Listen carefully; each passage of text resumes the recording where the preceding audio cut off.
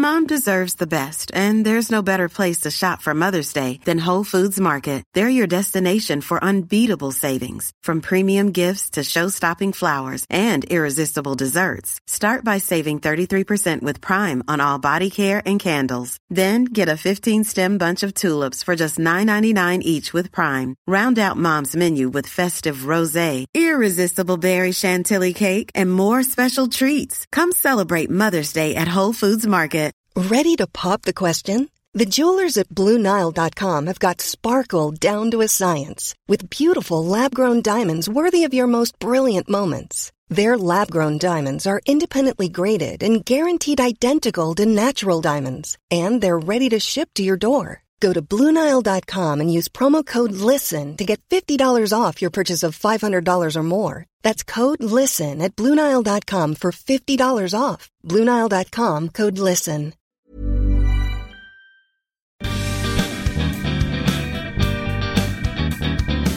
Hello, I'm Claire Phillips and welcome to episode 9 and our final episode in this series of the CAMRA podcast, Pubs, Pints, People. And today with me as ever are Ant Fiorillo and Matt Bundy, and we're talking about home producing. Hello guys. Hi. Hello, we made it to the end of season 3. The end Amazing of work, season guys. 3. Yeah, I've really enjoyed this one, and I think it's been nice this season to see pubs actually opening part way through and us finishing off with pubs still open, so that's a good definitely. omen. But yes, because it's our last episode in the season, we've got some housekeeping announcements to make. Now, as you'd expect, we're already planning for a great season 4, and we'd really love to hear your suggestions for topics, candidates for interviews, and actually even if you fancy joining the podcast team in any part of the production, maybe you want to come and join us as a host, maybe you're a scriptwriter, maybe you're good on social media and you want to take some of the Twitter and Facebook handles from us.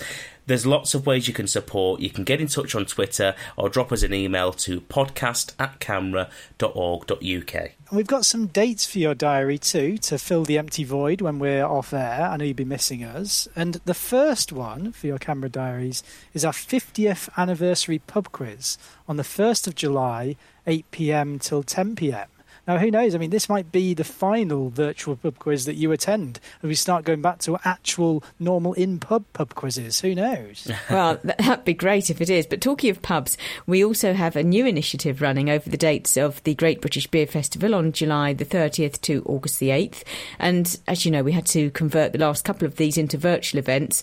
But this time, the idea is to encourage our pubs to hold live beer and cider-related events and activities in late July and early August. So it would be the Great British Beer Festival in your local. I'm looking forward to that being the hashtag on Twitter. Hashtag Great British Beer Festival in your local. _. Underscore. Now, if you're listening and you think your local might be a bit pokey for it, don't panic. These don't have to be on a grand scale.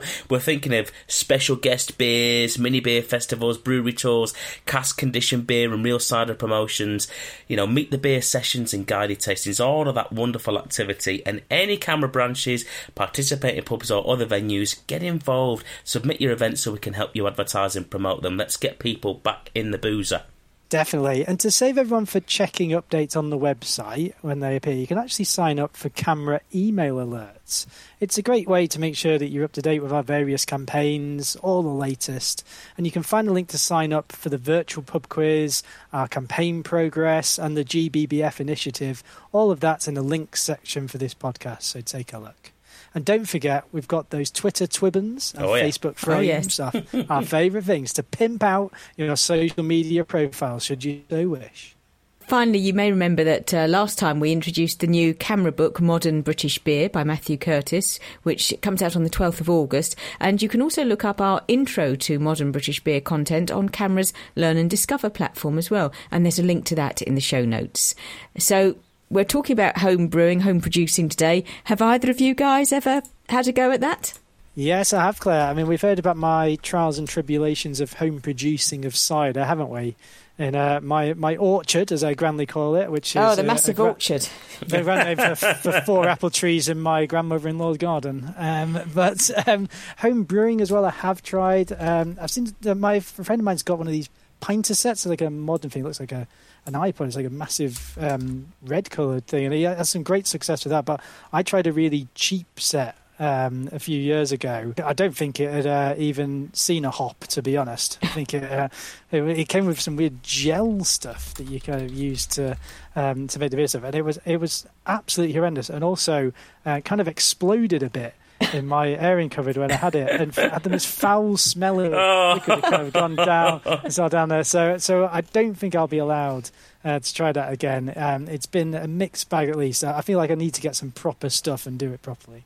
What about you, Ant? Have you ever done any home brewing? It's not something that I've ventured into as of yet, Claire. I really want to give it a go, and I think it's one of those. I'm just a tad nervous that with a 3-year-old toddler running around the house and a baby that's imminently going to be crawling, to leave all that stuff at ground level might be a bit of a risky business. Yeah. But of course, I've got some friends and colleagues who've had a go at it. I've got a colleague at work whose husband produces some fantastic homebrewed beers, and every now and then she'll bring me a sample of his latest experiment, and I've yet to be disappointed actually. And I've always been quite inspired every time I think, I must give it a go. So who knows, maybe it's my resolution next year. I've been inspired to do it, I've just got to take that plunge. See, for me, it's something I've never actually wanted to do. I mean, surely that's what pubs are there for, aren't they? But my former next-door neighbour, Les, who I know he listens to the podcast, so hello, Les, he had his own brewery in his garden.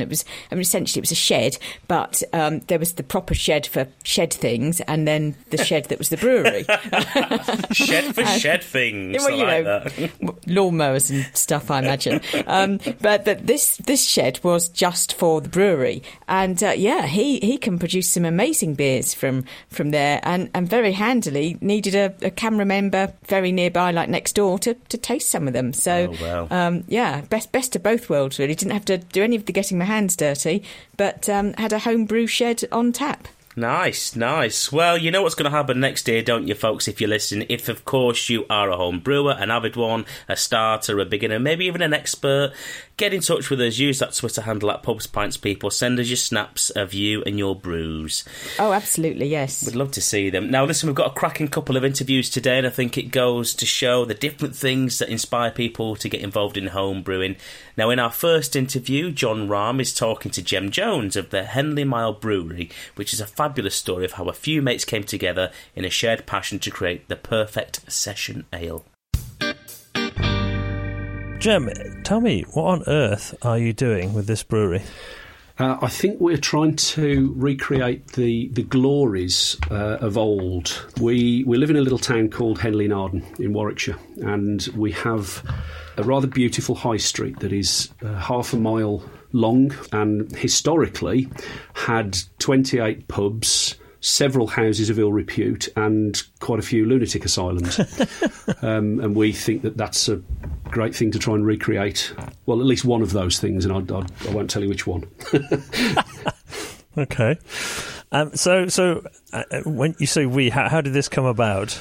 It actually came about with a friend of mine who was a landlord, created a brew, and he only had a couple of casks of this particular ale, and we decided we'd really love to recreate it, and that was 2013, and we've had many conversations over some pints of delicious ale about how we can recreate that beer. Now, unfortunately, several of the ingredients that he used are not available, so we ultimately used that as a bit of a catalyst, and we decided that we could keep talking about this, or we could buy ourselves the brewing kit online sitting at the pub. Right. Someone got their phone out and bought the brewing kit. Okay. Really with no thought of where we were going to put the brewing kit. Mm. And you're all experienced brewers, right? Oh, absolutely not. No, none of us are brewers. There are three of us. We've all come from slightly different parts of the country and converged on Henley in Arden. So we've all moved here. I'm, as I say, from the Black Country. A chap named Phil Cox, who is from Nottingham, an engineer from Nottingham, and another chap named Matt Murphy, who is actually an ex-stockbroker from London. So the three of us form either the Three Wise Monkeys or any other analogy involving three anything really. There's definitely a cartoon here somewhere. It's been just great fun getting things wrong and perfecting them and getting them right to a certain degree, and we are very much at the beginning of this learning curve. But no, none of us are brewers. We are, as I'm sure many people who wish to brew beer, avid residents of the other side of the bar. And we haven't spent a huge amount of money on this at all, so it's not a hobby that needs to be particularly expensive. Anybody that's got an interest in brewing could do this. Not necessarily at the same standards as the professional brewers, but we're hoping that we have a pretty drinkable session ale at the end of this for our efforts. We have really learned by boiling various liquids in various parts of the garage and not blown anything up as yet. Excellent. Well, that's good. And we didn't tell our wives either. That was probably the first mistake that we made. Yeah, maybe.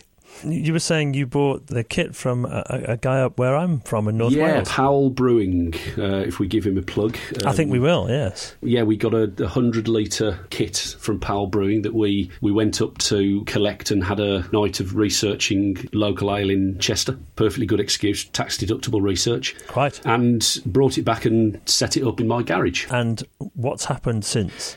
Well, we've set the kit up. We're attempting to brew an amber session ale. We've done 4 brews of that particular recipe that we made, and a couple of them have gone quite well. We were found on, I think, the second brew, 3 of us sitting around our mash tun, staring forlornly at a temperature gauge that was registering a good 10 degrees lower than we need it to be and willing it to increase by those 10 degrees, and it didn't. So we have had a couple of mishaps along the way, but the ale that we've got out of it at the end has tasted really quite pleasant. Excellent. So is this enthusiasts with a bit of cash home brewing, or are you thinking about commercial brewing? Commercial brewing, definitely. We decided that this was a perfect time to set up a brewery when there was nowhere to serve beer from.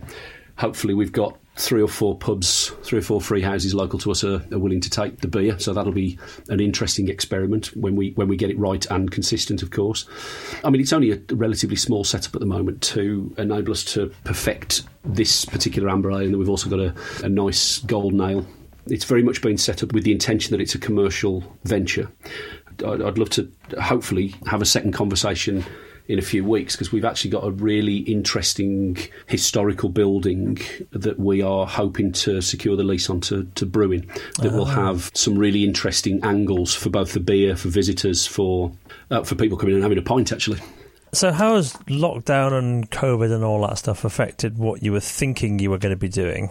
Well, I suppose other than the fact that we were hoping when we had the rule of 6 that we were going to be able to have 3 other people in a sort of shift pattern come and have a pint on my drive, right. And then leave again and allow another 3 people to come and do that. So it's affected us, and we're standing at opposite corners of the garage to keep our social distancing with the garage door open. So wow. It's affecting things from that perspective. But I think actually, to be honest, it's giving us a free pass from a time point of view, that we know we can't get this into a pub at the moment. We know we can't serve it commercially at the moment. We're hoping to serve some mini kegs from this particular building, as well as getting into pubs. But I think it's allowed us actually to just brew. We're doing a brew every 2 weeks at the moment, so we're getting into quite an interesting cycle with as much as our kit will allow us to do, our fermenter will allow us to do, ready for the pubs to open again. So I think it's, as I say, it's almost a free pass from a time perspective, that we're not under pressure. And I feel desperately sorry for anybody in hospitality at the moment. It's obviously, goes without saying, a hugely challenging time, but we're able to do this outside of our day jobs and needing to pay the rent on a brewery and brewing kit. And do you stick to traditional type recipes, or are you going to experiment a bit? I'm an absolute beersmith addict, and I'm creating recipes left, right and centre. Whether they will come to fruition, I'm running them past people who know far more than I do, and some of them, they burst out laughing, and that's been deleted. That's put into the we'll do that. We'll try that one later. We're pretty convinced that we want an amber session ale and a golden session ale. We're not trying to go down the sort of very hoppy IPA craft beer route. We're not. None of us are particular fans of that type of beer. Yeah. I like sometimes the lack of complexity in a session ale. I was born in the Black Country, so a session ale with a bag of scratchings is about perfect. It's about right.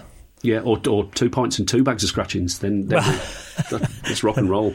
I'll have to put my name on a mini keg, I think.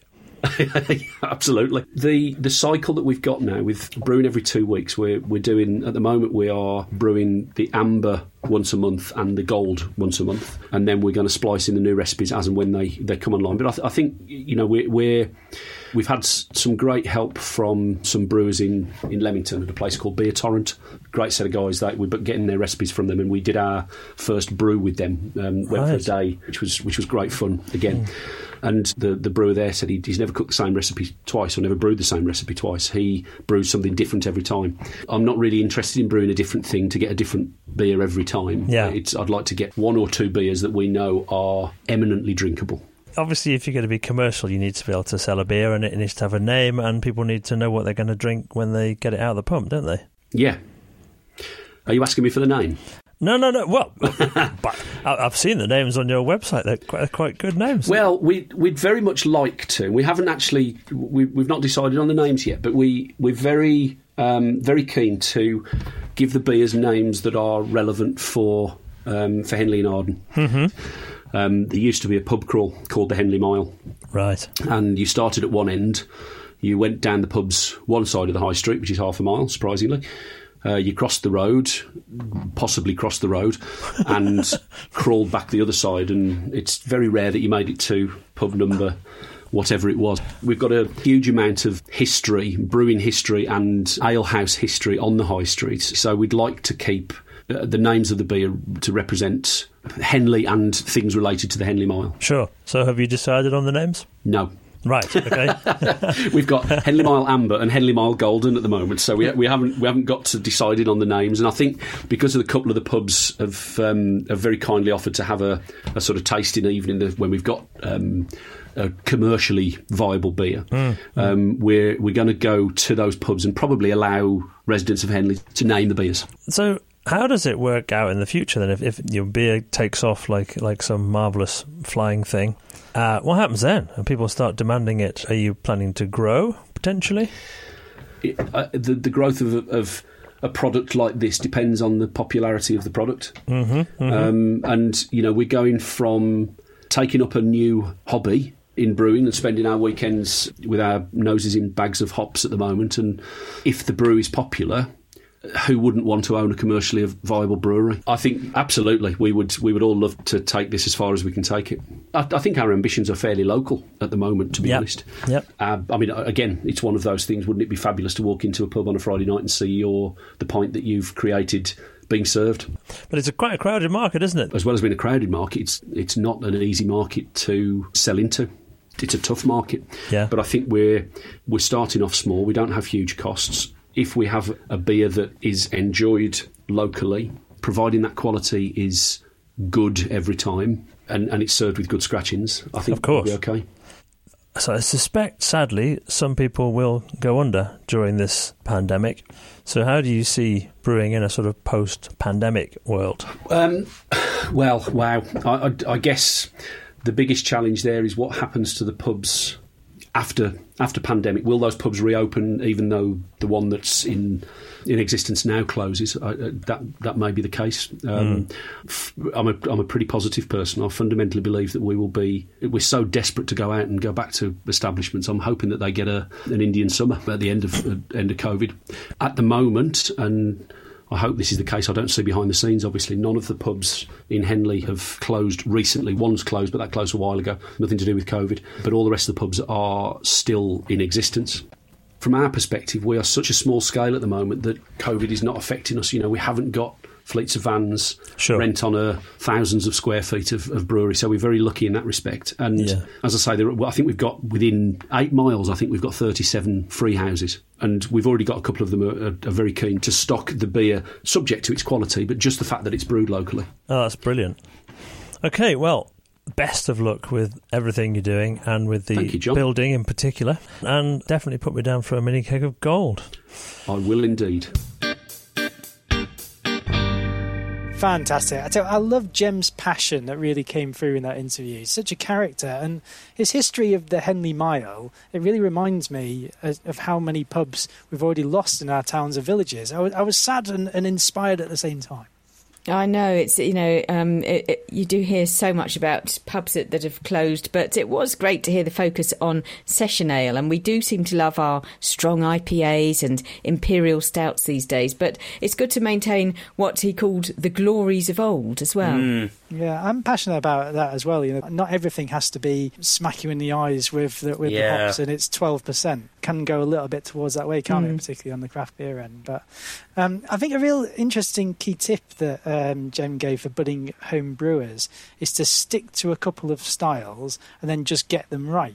Instead of going for a scattergun approach where you're trying to do every one of the styles that you've seen lined up on a bottle shop. I think that's really good advice, because that way you can hone the recipe and the production method. Absolutely, because even some larger than home brewers could take heed of that, where you think, I really liked the beer that such and such did, and you go to another beer festival and you see their range now is 30 different beers, and sometimes just the one or two that everyone really likes are the ones to stick with.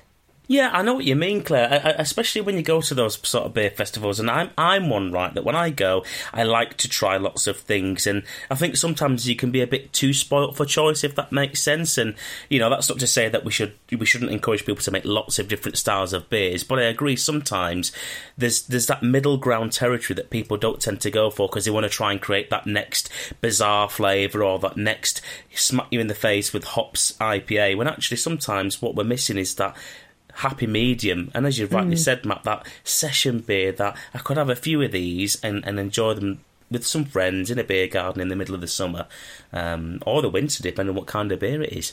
Sounds like that could be the name of some craft brewers' beer that we're quoting, to smack you between the eyes with the hops. That's got to be the name. It's probably going to be the name of someone's there. So caught you with your trousers down, hop smashing, lip smacking. We just call it Bo for sure. And I suppose the next logical step for a microbrewery is to set up your own tap room. I know the microbrewery movement in the USA had a lot of help from what we'd think of as tap rooms here in Blighty. It's a great way for the brewery to generate some retail revenue, and you've got that wonderful backdrop of gleaming brewing equipment that really adds a touch of atmosphere. Why don't we make that a theme for our Only Here for the Beer section? Let's think of a tap room if we can. Okay. As well. I don't know whether we've got, they're all going to be in the Good Beer Guide, as he says, flicking through it. No, well, I've got my Good Beer Guide to hand. And as luck would have it, I've happened to open the page at, I'm in York on this page 490, the Brew York Tap Room. So there we are. Brew York's tap room is inside the brewery and the beer hall in the adjacent Old Maltings. And this multiple award-winning brewery offers over 50 regular, seasonal, experimental and collaboration real ales. So just going back to what we were saying there about scattergun approach. But, there's all sorts there. I mean, things like, for example, gluten-free ones. And they're dispensed through 10 hand pumps and 50 key keg pumps. So there's plentiful seating by the brew tanks, outside in the beer garden by the river, and there's innovative fresh food served with good vegan choices as well. So, really, I'm guessing there is something for everyone. I've been to York several times, but I don't think I've ever been to the Brew York tap room. So that's definitely on my list for the next time I'm in that part of the world. Actually, as I've got my Good Beer Guide open on page 304, 305, because that's where I'm heading for this final one this week. I'm in Liverpool, and the Black Lodge Brewery, which is over in the Baltic Triangle, teeny-weeny 100-litre brewery hidden behind a shutter in Liverpool's hipster Baltic Triangle. And when Thursday hits, the shutters roll up and the locals roll in. The catch here that's written up is, like the sound of beer, cheese, meat and music. Yes, I do.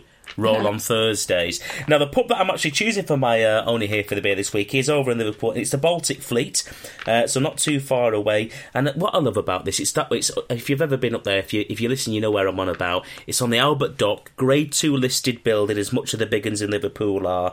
Really, really distinct sort of flat iron shape, because being on the dock, it's obviously very nautical themed. And there's a great speculation that it was used as smugglers back in the day, because there's a lot of tunnels and things around there. But I remember it well. I was up over at the docks. I was on a night out in Liverpool. We went down there, and if I remember right, I was drinking a lot of Robinson's Trooper, because that's only brewed down the road in Manchester, and I like that beer anyway. So my Here for the Beer is the Baltic Fleet, but of course that tap room, the Black Lodge Brewery, is definitely on my hit list for the next time I'm up there. I've set myself a task and then failed at it myself because I'm looking through the Good Beer Guide trying to find a tap room that I've been to. But so I'm gonna mention one that I really like. So Bermondsey Beer Mile is fantastic. I've been on a few great days, kind of going sampling all the beers down there. And I know this one, 4 Pure Base Camp. It's this massive place in an industrial estate. It's absolutely huge. It is very, really industrial. As you say, beautiful with the stores and that in the background. But it's really buzzy. It's always really busy, and it manages to feel cosy even though it's really big as well. So I'd say that the tap room, it's fantastic. I can't find it in the Good Beer Guide. I apologise if it is in there. I haven't found it. So I will pick a pub that I went to last week when I was on holiday in Cornwall, the Plume of Feathers in Port Scaffo. Down in Cornwall, absolutely fantastic, a wonderful view. If you sit out, you can kind of see down onto the ocean, and it does St. Austell beers. Perfectly served. Absolutely, the terroir, as we talked about a few podcasts ago, perfectly there. It's felt like a real taste of Cornwall, so that's my location this week. You can't go wrong, can you? You can't go wrong with a proper job, can you? Absolutely. No, fantastic it was, yeah. And just to mention, because we're only here for the beer, is our dip into the Good Beer Guide every episode. And the current edition, the 2021 edition, is on special offer on the CAMRA website at the moment. So I think for members it's actually half price, but it's special offer for everyone. So if you haven't got your copy yet, now would be a good time to do so while stocks last, I guess. And while stocks last, everybody, get in there quick. Get in there I'm buying them right now. I'm on them. And don't forget, you need to get yourself a good highlighter to mark all them off. Oh, yes, definitely. I've got different highlighters for different things, but perhaps I'm just a bit too sad, really. Anyway, let's move swiftly on to our second interview, shall we? I'll put on my different highlighters. Just hang on, just put the pink one down. This is a really amazing story of how someone loved a particular cider so much that when they couldn't find it to buy again, they ended up trying to recreate it themselves. Yeah, I like this one. We're going to hear Alison Taft's interview with James Finch, and I've got to tell you, I've just discovered what a hand scratter actually is. It's basically like a coarse mincer that chews up the apples so that you can put them in the cider press. Without further ado, let's hear about one man's passion to rediscover a cider he really loved. I'm here with James Finch. James is very well known in cider circles for his reviews as a cider critic and his video How to Taste Cider and Other Cider Content on the CAMRA Learning and Discovery website. He has been a hobby cider maker for some time and has recently planted an orchard of 30 cider apple trees in Lincolnshire as part of his more commercial Chapel Cider project. James, when did you start making cider and how did it happen? I started making cider in about 2017, I think, so I've been doing it about 4 years. I got into cider relatively late in my 20s after a visit down in Somerset with some friends, and we visited a cider farm there, and I tasted something that I was in awe of, and then spent several years trying to kind of find something that was like that again, which Lincolnshire didn't have very much in that side of cider. I worked my way through what was available, but got a bit thirsty to try and find that initial wonderful drink that I'd tasted on holiday that time, and started exploring, and went across to Herefordshire and visited different cider makers. And I found that the more time I spent with them, I just kind of fell in love with it and wanted to have a go myself. So I started on a very small scale with some home cider making kit. So I had a couple of demijohns, and my father-in-law had a 6-litre hobby press and a hand scratter. We had some apple trees in their garden, and we planted some ourselves in ours, and so we started making it in about 2017. It was harder than I think I'd let myself realise it would be, but we gave it a really good go, made 9-10 litres, something like that, and it was very sharp because I've got eating varieties and Bramleys, but it tasted all right, and it came out fairly well, and I've just kind of built up from there, kind of exploring it a little more each year. So the next year after that, I think I bought some juice from Ross on Wye, Herefordshire, only 25 litres or so, and did a bit of an experiment with that. So I brought the juice over that they'd pressed, and then I fermented it myself. And what was really interesting about that was taking it back to Ross and comparing to their batch of the same juice and how things were different. So all these little things that I learnt on the journey kind of made me want to do it even more. And as you said, I've gone up to a bit more of a commercial scale where I've planted my own trees. So I've got an orchard of about 30, mainly cider varieties. The trees are only 3 years old now, so it's going to be at least a couple more years before they're at productive yield. So in the interim, I've kind of bought in some more juice again, some from Herefordshire and also some from Devon. You mentioned scratter, James. Give us a very brief rundown of what happens when you're making cider. The first thing you need to obviously do is source your fruit, whether you have your own apple trees or whether you've got trees in your neighbours' gardens or the village. The first thing you need to do is break that apple down into chunks so that you kind of maximise releasing the juice. So the scratter is basically a series of hooked blades. As you turn the handle, it mashes the apple up. And the hobby stuff is good. It's not as efficient as the mainstream equipment. But if you're doing it as a hobby, a hand scratter is a cheap way to have a go, see how you get on. You mash up the apples into a bit of a pulp. And then the hobby press that I started with is just kind of a wooden slatted press that's got a plate with raised edges at the bottom. And there's a net in the middle. So you fill your crushed apple into the mesh, put wooden plates on the top, and it's a screw press. So as I turn the screw round, it pushes down on the apple and forces the juice out of the sides of the slats. To give you kind of an example of the yield, it would probably take me about 4 or 5 pressings to fill my demijohn, which is 4.5 litres. How long is the juice fermenting for in your demijohn there? It depends on how you want to initiate that fermentation. You can leave the wild yeasts. Those are good yeasts that are going to give you great flavour, and there are others and bacteria that could spoil it. In a lot of hobby shops, they'll sell you sulfite tablets. You crush one of those up and you pop it in the demijohn with the juice, and what that does is it's just enough sulfite to kind of kill off those yeasts that will produce the off flavours. Or you can buy a cultured yeast, and they will basically take over the fermentation. So it depends on how you want to start. Yeah, so taking control of your yeast to begin with, but then eventually you went to using wild yeast, did you, James? I've done a combination, actually. I've been experimenting with white wine yeast and some wild and also some cider yeast to see what flavours I get. Roughly how long do you think it might take for your first sort of batch of cider to ferment? If you're using demijohns as a small go at it, and you're doing it inside the house, keeping 20 degrees or so, it should ferment relatively quickly. So you'll find that the kind of primary fermentation will be over in a matter of weeks. It'll pick up speed quite quickly, and it could be over from anything from 2 to 6 weeks. It'll be finished. It'll slow right down where there's hardly any sugar left. Once that initial fermentation has started to slow down, what you can do is rack it into another container, because as the yeast do their job and they die, they sink to the bottom. And so what you want to do is take the cider off of that lees in the bottom of the demijohn and put it into a fresh one. That helps you get a clearer cider. Yeah, so you can just sort of maybe do that once or twice, can you, just to get a nice clear cider out of it? Definitely. In fact, the more you do it, as you rack off multiple times, you leave not only the dead yeast behind, but some of the live yeast and some of the nutrient. And so multiple rackings can result in kind of a sweeter cider without having to add any sugar at the end or do any preserving. Yeah, so you can choose your style almost through that approach. If you were going to make cider for the first time, knowing what you know now, what style cider would you make first? There's part of me that wants to be true to my location, which is over in the east in Lincolnshire, where we don't traditionally grow cider apple varieties, which are more tannic, have a lot more phenols in, and more texture and bitterness. Whereas over here we've got eating apples that are a bit more fruity and acidic, much less tannin. I think I would actually stay with the kind of first one I tried to make, which was a blend of the two. I think there's a real harmony if you can get kind of that really bright, fresh, acid-driven Eastern County apple and mix it with a bit of those really strong tannic cider apples. That's the kind of real cider that inspired me to go on my journey, was a bottle called Gordon's Surprise from Ross-on-Wye, and it was a blend of 80% Dabinet and 20% Bramley.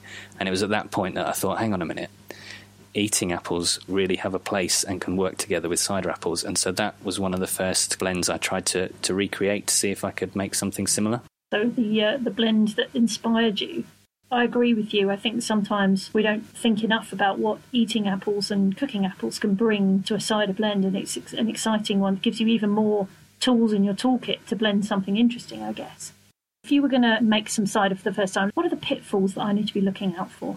Well, the first thing I'd say to you is buy Andrew Lee's book called Craft Cider Making, which is about £10 on Amazon, because it's full of amazing information, whatever level of cider maker you are. Even the big craft makers still refer to it. So I'd recommend getting that and having a good read of it, because it kind of points out the basics, the pitfalls, the faults, how to get a good cider, how to experiment a bit more, things you can develop with, a lot of the stuff that we've already talked about.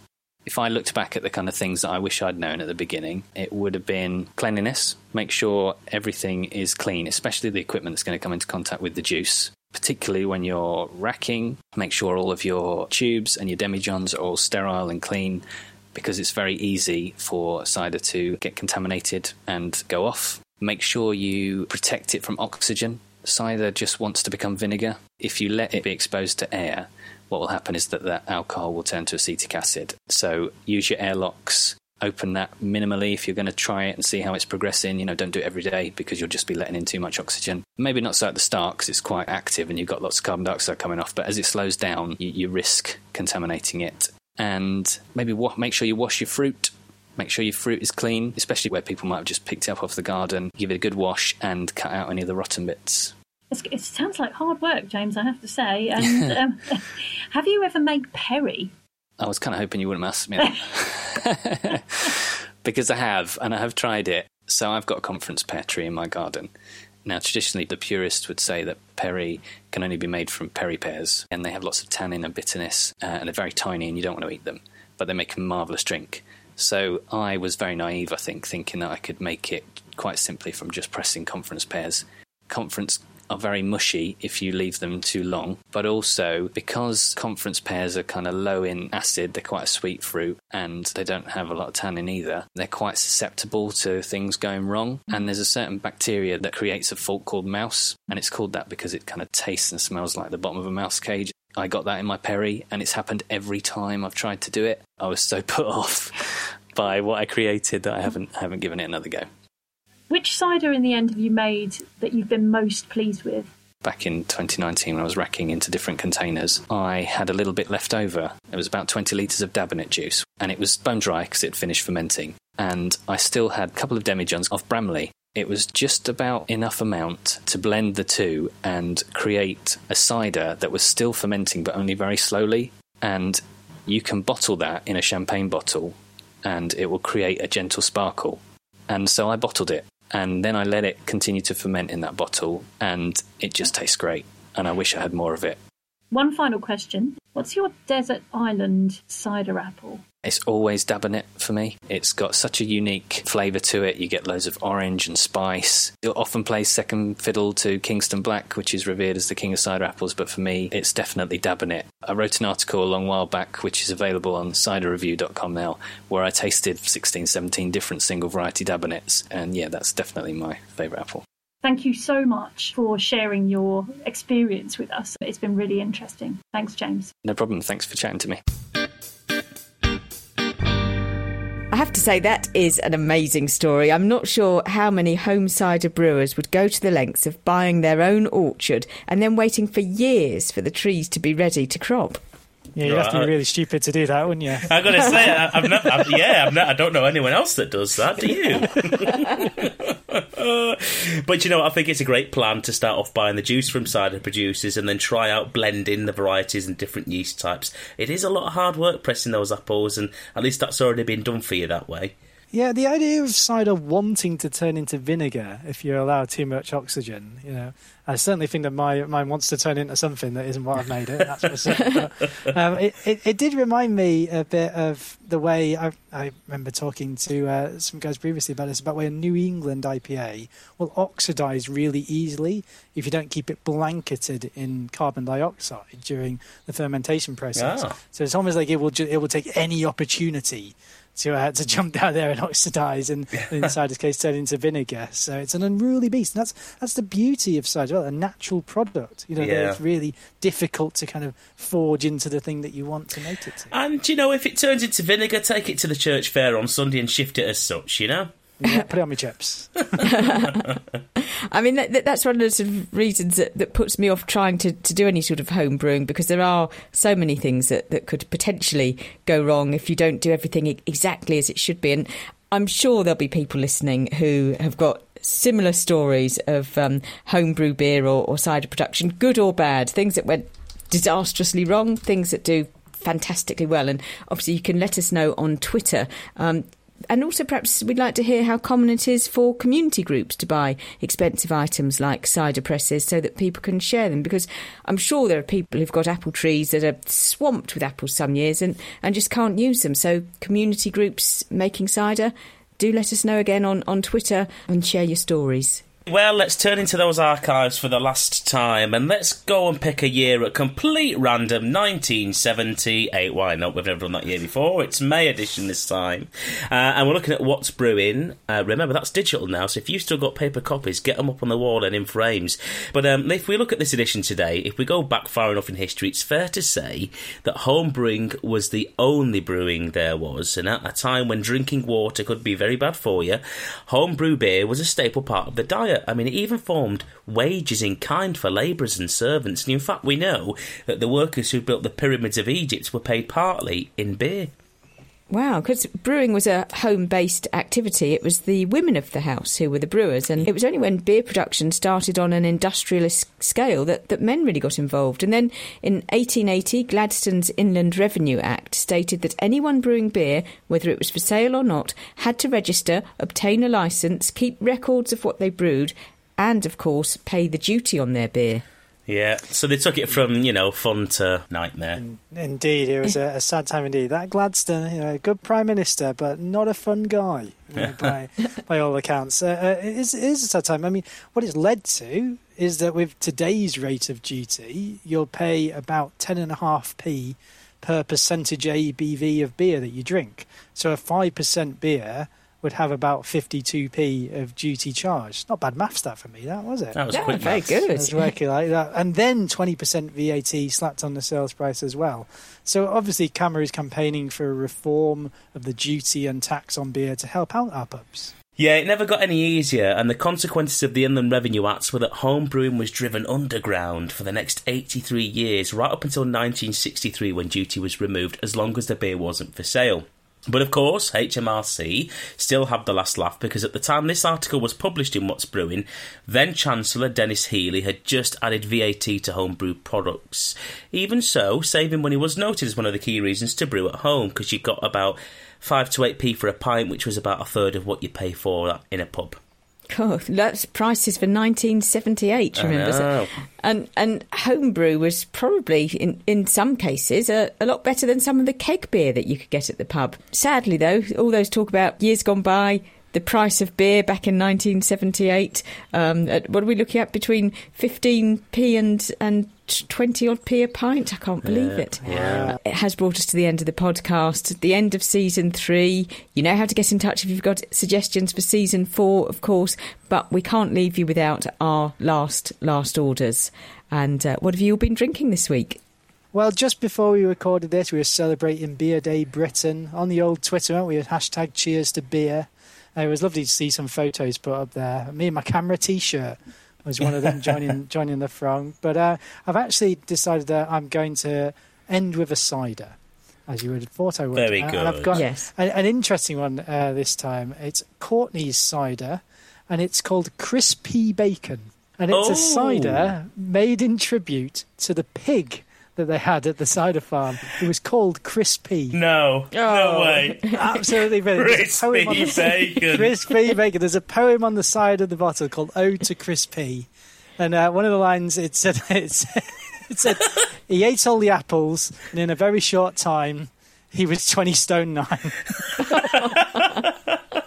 I just love it. So basically, it was the story of a pig who loved an apple as much as I do. Be welcome in my orchard. Wouldn't feed very well, but he'd be welcome any time. That's why I want to end the season with that. I wonder if he had a sister called Apple Sauce or something, perhaps. I hope they've got a whole series of these. I'm going to look them up. Crispy Bacon. Brilliant. Love that. Well, I have been treated this week for my last orders, and I'm glad it's my last orders. I haven't ended with this one. So I'm over in Bedford. I'm Bedford-based, and not too far from us is a very shiny and new place called Brewpoint. Brewpoint in Bedford, which is part of Wells & Co. And they recently reopened for you to be able to go back inside. Obviously, once we were able to go indoors, and they have produced a limited edition mini keg called Chocolate Toothpaste. and it's a stout. It's 5.6%. It was inspired by toothpaste cake, which is a local delicacy over this part of the world. It's really smooth, dead unctuous, really indulgent, and whilst of course it was a very hot day, it was just such a delicious drink. Nice roasted notes on there, and of course really deep chocolate and coffee flavours. Very out of sorts drink for the weather we've been having, but chocolate toothpaste, oh my goodness, yum yum yum. Came away with a keg, very reasonably priced, and I must say, if you've not been up to that brew point in Bedford yet and you're in the area, go and check it out. Really amazing place. I remember once going round the brewery years ago. I think they used to sponsor the rugby team. That's right, yeah. In Bedford at the time, and they held a sort of end of season party for them in the brewery, as I imagine rugby players like parties, for want of a better word, in breweries. It was a really interesting evening to have a tour of the brewery. I'm going a little further afield, actually. I'm picking a Norfolk beer for my last orders this week, and had a couple of days in Norfolk. Found a lovely pub which was a little bit off the tourist track, so it wasn't sort of massively crowded, because obviously with nobody going abroad at the moment, a lot of touristy places are massively crowded. But this pub wasn't. I had a pint of a brewery called, it was Moongazer Brewery. They're based at Hindringham in Norfolk, and they do a beer called Jigfoot Golden Ale, which is 4%. It's a real sort of good, solid, traditional golden ale, very refreshing. And all their beers are named after things to do with wildlife. And Jigfoot, I think, is something to do with how the brown hare moves or sort of kind of dances across the field. So really interesting names for their beers. I do like the Moongazer Brewery. Their website is fantastic if you have a look at it and read all their stories on it. And I'd certainly recommend a pint of Jigfoot Golden Ale. Did you walk out like a hare doing a dance after a few Jigfoots, Claire? I only had the one pint, so not on this occasion, but I can't say that it won't happen in future. Wonderful. Right then, folks, that's our last orders of Season 3. What a season it has been. Oh, yeah. It has. So we just wanted to say a big thank you to everybody who helps with the podcast, who contributes in so many different ways. We've got our maestro on the Twitter. We've got everybody involved with writing the scripts and editing, everybody who's done an interview for us, everybody involved with editing. There are too many people for us to name all of them. We just want to give a massive thank you to you all, because it just wouldn't happen with all of those different people volunteering and helping. It's a massive team effort to bring this to you. And remember as well, there are loads of ways that you can get involved with Season 4, so don't be shy, folks. Get in touch, give us your ideas, tell us what you want to hear in the podcast, and tell us how you can get involved. We'd love to hear from you. We certainly would. And with that, I'm raising my glass. I'm sure you two are as well. And to all those listening, for now and in the future, it's a big, fat cheers. Cheers. Cheers. Cheers.